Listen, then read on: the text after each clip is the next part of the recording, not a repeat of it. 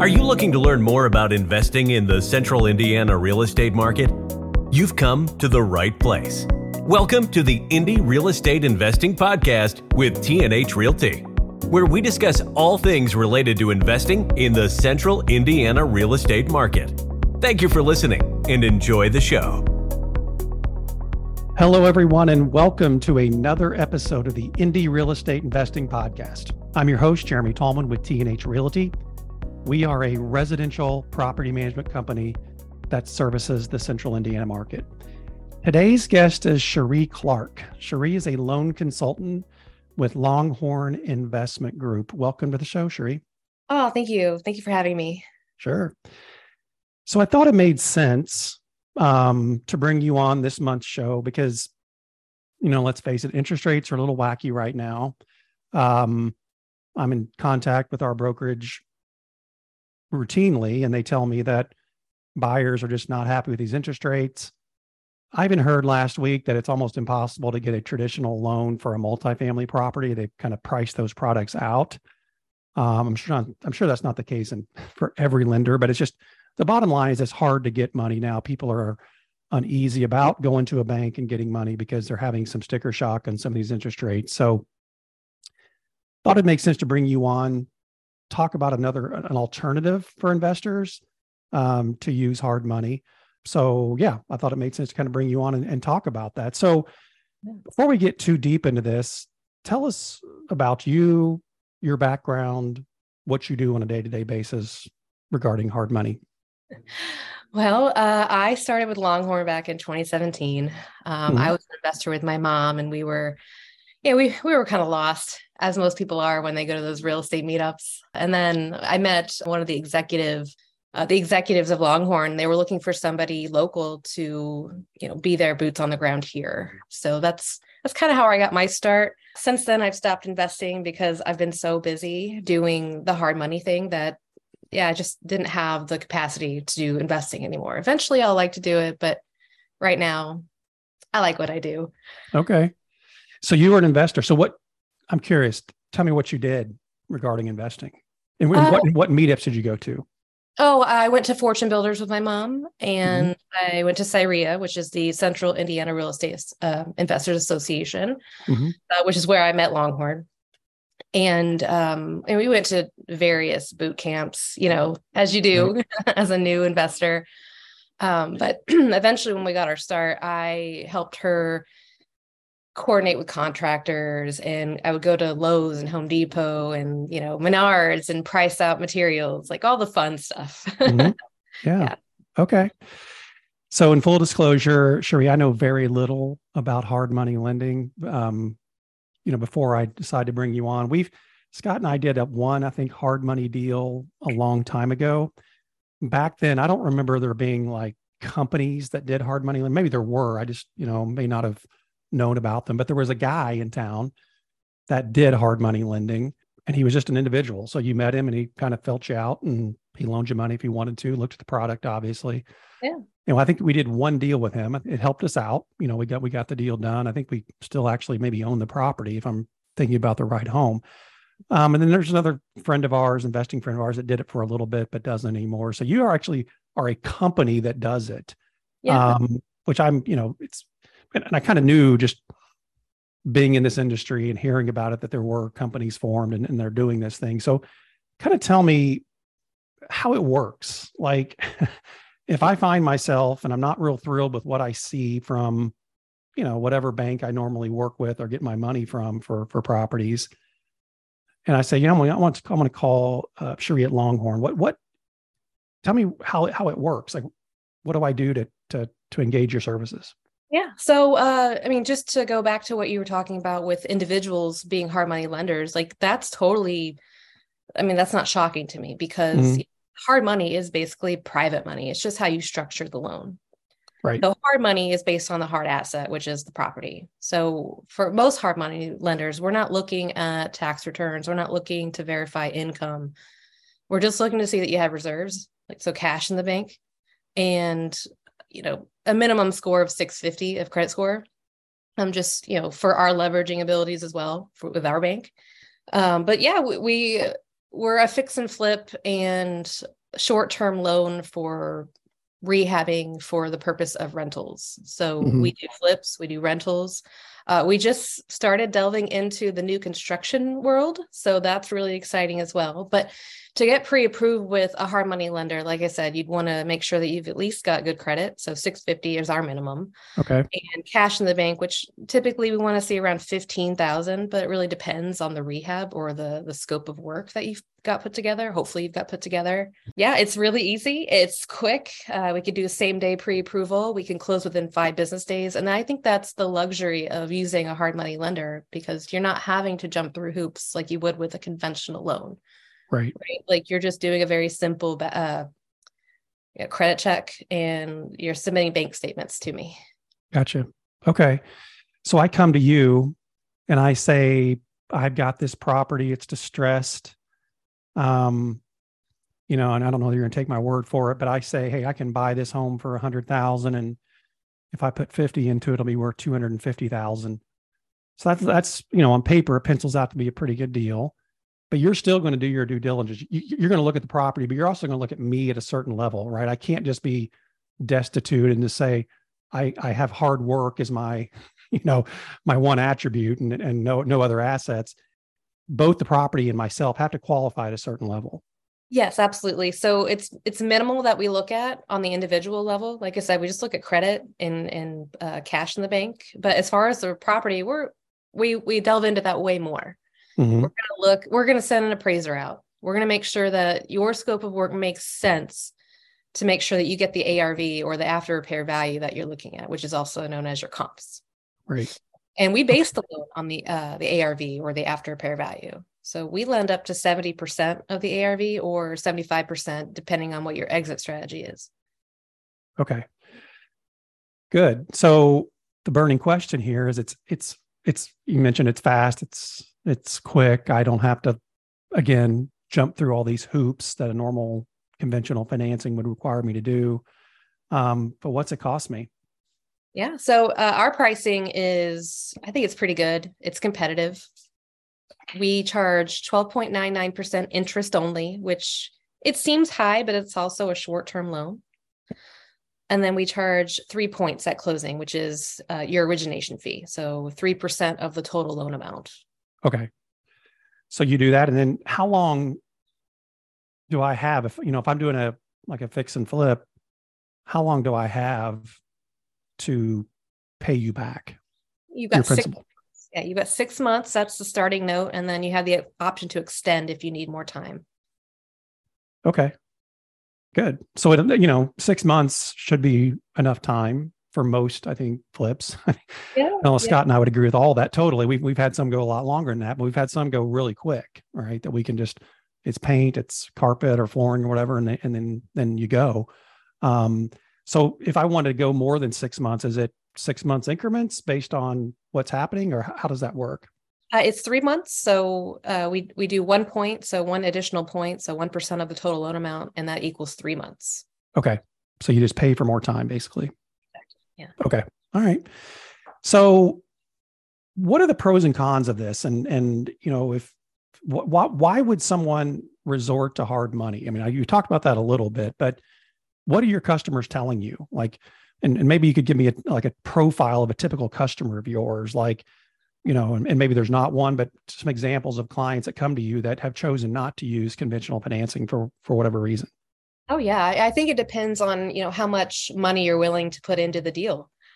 Hard money is really good for leveraging your capital. So let's say you have 15,000 in the bank. I mean, we could do pretty big deals with that amount of cash. I mean, that we want to see that amount of cash because we want to make sure that you can close the deal. So pay closing fees and title fees and insurance, and also start the rehab, because most hard money lenders are not going to give you your entire rehab escrow at closing. We're going to hold it back, and you're going to request draws, and we'll send an inspector out, which is also a safety measure for you as an investor. We're making sure that your contractor is not just taking your money or our money and just, leaving in the middle of a project. Yeah. Right. Still happens every once in a while, but it's our safety measure too. Gotcha. Okay. So we have worked with hard money lenders in terms of our property management and our let's say rehab or construction or make ready, whatever term you want to use, where, and it could have been with you for all I know. I don't know that answer, but, and we had that same thing where, we had to be more, I guess, intentional in how we did the billing. And then we'd say, okay, the inspector's going out. And now we get the investors like, okay, now I get all this funding and I can make a contribution to pay the vendors. Right. So there is, and I do like what you brought up there, is it does provide the investor some safeguards that they're not just taking our word for it. They're going to have an independent person go out and say, yeah, this is done, whatever this is, so you guys feel comfortable about releasing funds. So you do draws for construction and things like that. We do. Yes. Yes. Okay. So tell me about the products. I'm curious about the products. You talked about that a little bit, but the different products you'll finance. Let's start with multifamily. Will you do multifamily buildings?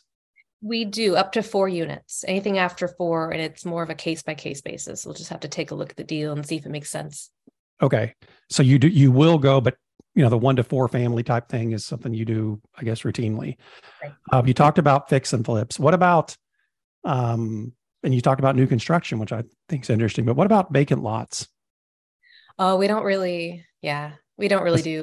Not your thing. It depends, like what your plans are, right? Like we need to make sure, like, are you going to build on this lot? Are you going to do a property? And if so, why not come to us for the new construction loan? Right. Yeah. Gotcha. Okay.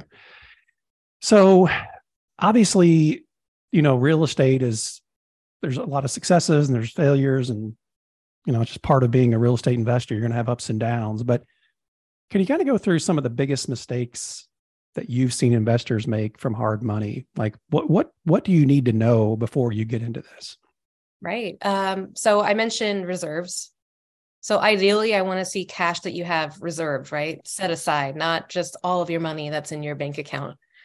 Mm-hmm. So 15 ideally is the amount. And this is just to make sure that you're not over leveraging, which is the number one mistake that I see with investors. This is what breaks an investor, is when they are asset rich and cash poor. Because at that point, you're going to struggle finding a refi lender who's not going to charge you anything. Right. Mm-hmm. You have to pay points, usually interest, that kind of thing. And if you've already expended all of your cash, that's not good. I mean, right. that leads to foreclosure. It leads to a lot of different issues. And that's the biggest mistake that I've seen. It's just not have. Okay. Gotcha. All right. So you'd mentioned too about out-of-state investors, buyers relying on real estate companies as, their boots on the ground, wholesalers, also being their general contractors. Talk about that a little bit. I'm kind of curious. You sent me that note. What do you kind of explain what you're going or what you mean there about, I'm assuming you're providing a different like consultative service or a different way of making sure checks and balances happen. Right. Because at the end of the day, we don't want to foreclose. Well, we're not into that business, right? We're not investors. We're your hard money lender. So we don't want to have properties. We don't want to have to take over the rehab. We don't want to have to resell it on the back end. So that's kind of where I come in. I try to at least be alert and help avoid those catastrophes. So, I mean, you mentioned, out-of-state investors. You're vulnerable already as an investor, especially if you're new. But if you're out of state, you're not meeting these people face to face most of the time. And a lot of out-of-state investors are really, truly relying on like 1 or 2 individuals that they've never met, mm-hmm. And that they've most likely not fully vetted. So they've not gotten references. They don't know anybody else has used them. It's scary. And mm-hmm. So from a lender, from a hard money lender standpoint, I've seen a lot of people getting taken advantage of, like from actually really popular investors in the Indy area. So I try to at least tell them, like, look, do your due diligence, vet them, meet them in person if you can, come to Indianapolis, meet these people, like even have like a meetup where you meet all of the people that you want to like get to know. I mean, we hold tons and tons of networking events, and I know that they're broadcasted on the Facebooks. So right. There's really no excuse. And especially if it's your business, Like if it's your business, you want to know all the players on your team. You don't want to completely rely on somebody who's just going to cut and run with your money. I mean, it's scary, but also like, so that's where I come in. Like I try to refer people to people that I know and I've worked with, but again, you still want to fully vet those people on your own. Right. And you don't, this is from experience of you don't really want your wholesaler to also be your general contractor. There was, and I'm not going to name any names, but there was a wholesaler in the area who, and these were local investors that he duped. He would find the deal. He'd match up, his buyer, which would be my client, and he would never set foot in that property again. And his scope of work would be so low that my client, my borrower, wouldn't be able to find a contractor to come in and do the work for that low of cost. Right. So they were just stuck in this very expensive hard money loan without an end in sight. So we would end up having to foreclose on those deals, which is expensive for us as a hard money lender. Mm-hmm. Right. So these were local people. Oh, yeah. And they just, local in terms of your buyers, your clients were local. Yeah. And they just were kind of oblivious to what it may have cost to get this property ready. Yeah. This guy was a smooth talker. I'll tell you, I talked to him a few times. Mm-hmm.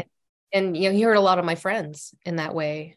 Because, when you go through foreclosure with us, we can't do any more deals with you. So you're going to find another lender. And then also you have a foreclosure, Yeah, that's hard.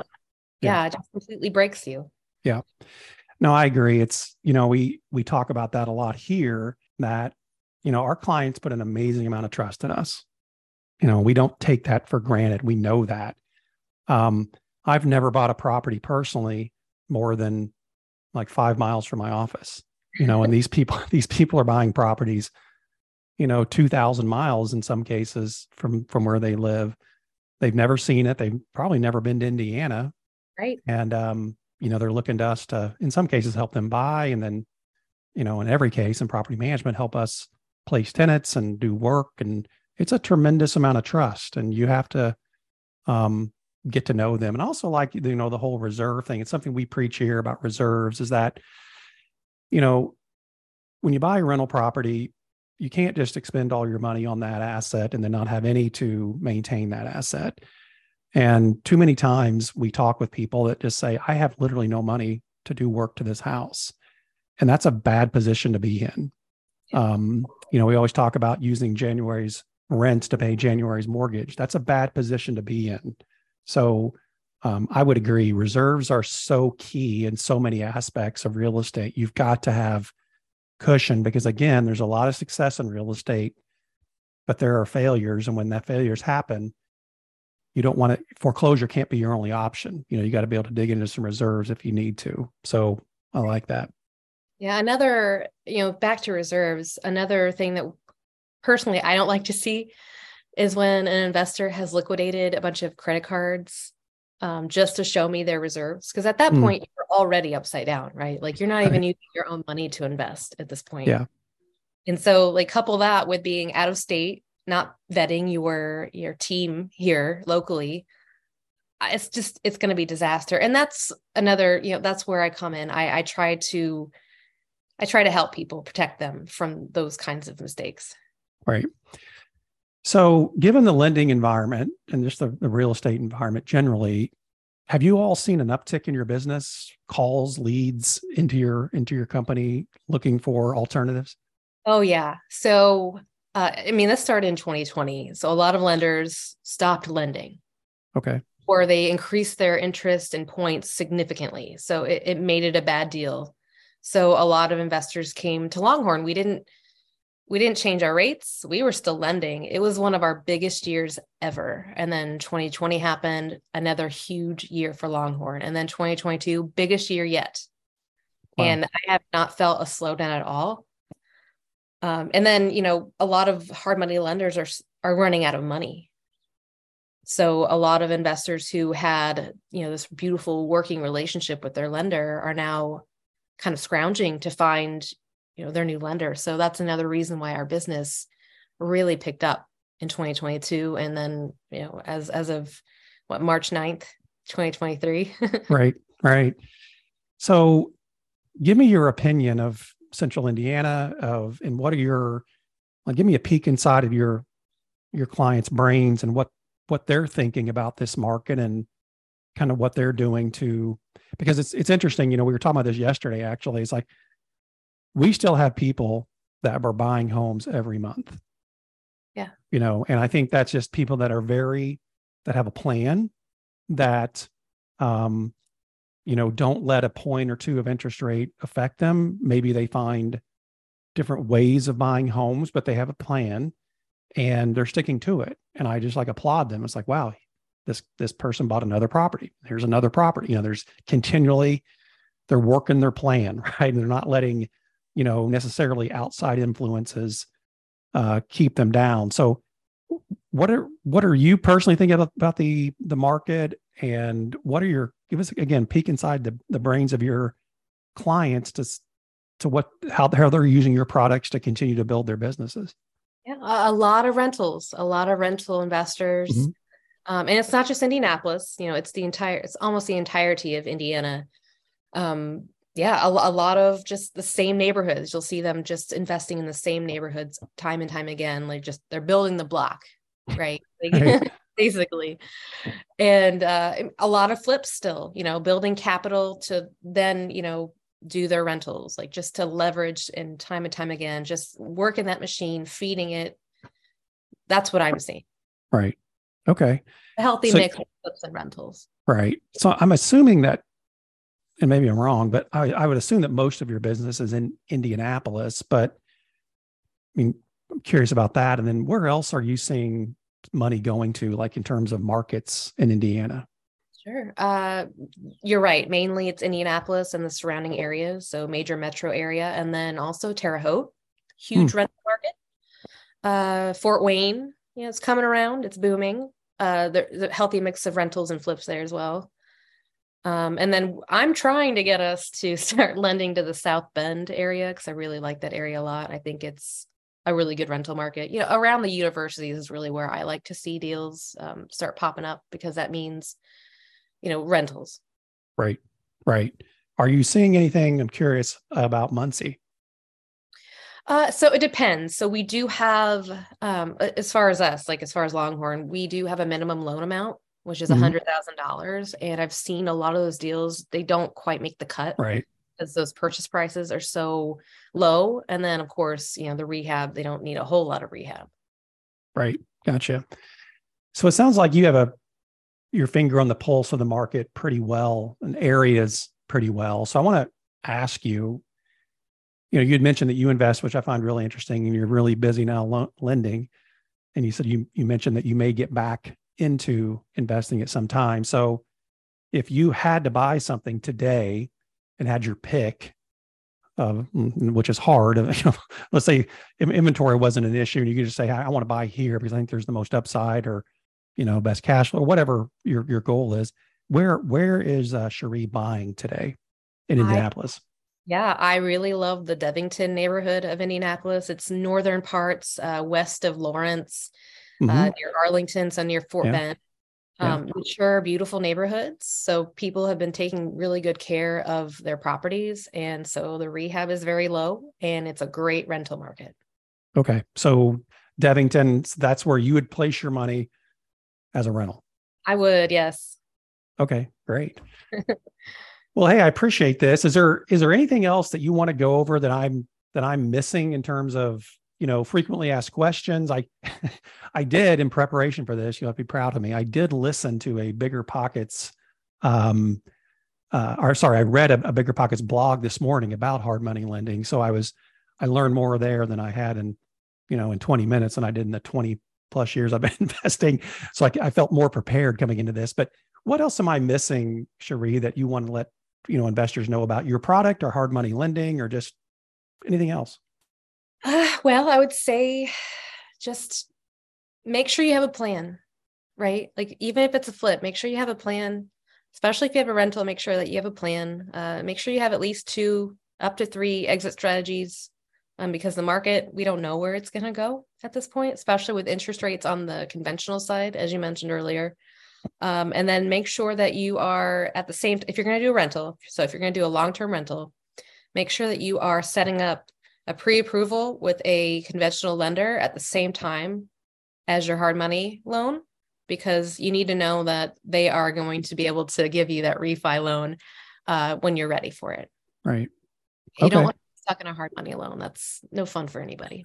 Right. All right. So before I let you go, some quick questions about Central Indiana. What's your favorite restaurant here in Central Indiana? Oh my gosh, that's hard. I really like Public Greens. It's in Broadville. Yeah. Yeah, they grow their own local produce, and they use their own local ingredients, and it's so delicious. Yeah. We go there once a week. I mean, for lunch. Yeah. We love it. Yeah. It's. If you walk down to Bricks, the ice cream shop. Yeah. It's right there. And there's one so that location's closer to our office. There's a Public Greens on Mass Ave that's closer to my house. So it's, great restaurant. Favorite bar in Indianapolis? The Inferno Room. Absolutely. You're going to have to tell me about that. Where is that? It's in Fountain Square. It's on Virginia Avenue. It's like right after the overpass. Mm-hmm. And it's like a tiki bar. It's really dark and moody. And like, I'm not much of a drinker, so like they make the best mocktails of my life. Right. And their food is so good. I would definitely recommend stopping there if you have time. Yeah, we love it. We don't live far from Fountain Square. It's a pretty easy drive for us. And we don't spend enough time there. I mean, I'm sure people that listen to this or, I've heard, if you got into Fountain Square 10, 15 years ago, good for you. It's an expensive place to be now. I mean, relatively speaking to what it used to be. But there's so many cool little places in Fountain Square. You could just spend months there and eat at a different restaurant every weekend. It's a lot of fun stuff. So speaking of that, if you could live anywhere in Indianapolis, Central Indiana, and price wasn't a consideration, where would you live? Ooh, that's a good question. Let's see. Probably,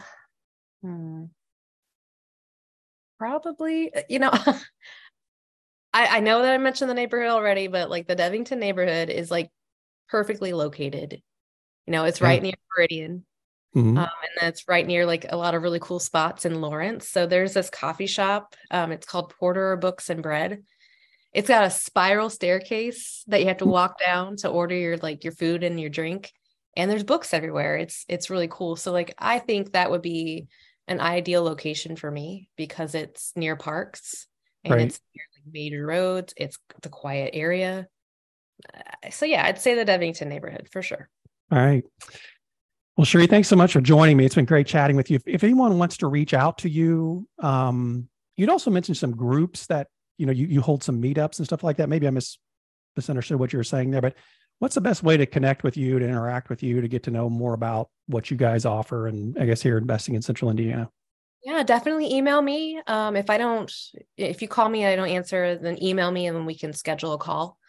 But yeah, email's the best. And yeah. That would... All right. Well, again, thanks so much, Shere. We appreciate your time and for joining us. Yeah, thank you for having me. This was great. Yeah. We hope everyone picked up some information that'll help them with their investing. We'll be back next month with another podcast. In the meantime, we encourage you to share this podcast with your investing friends. Leave us a review and don't hesitate to reach out to us with any questions. Until next time, thank you so much for listening, and please stay invested in your investment.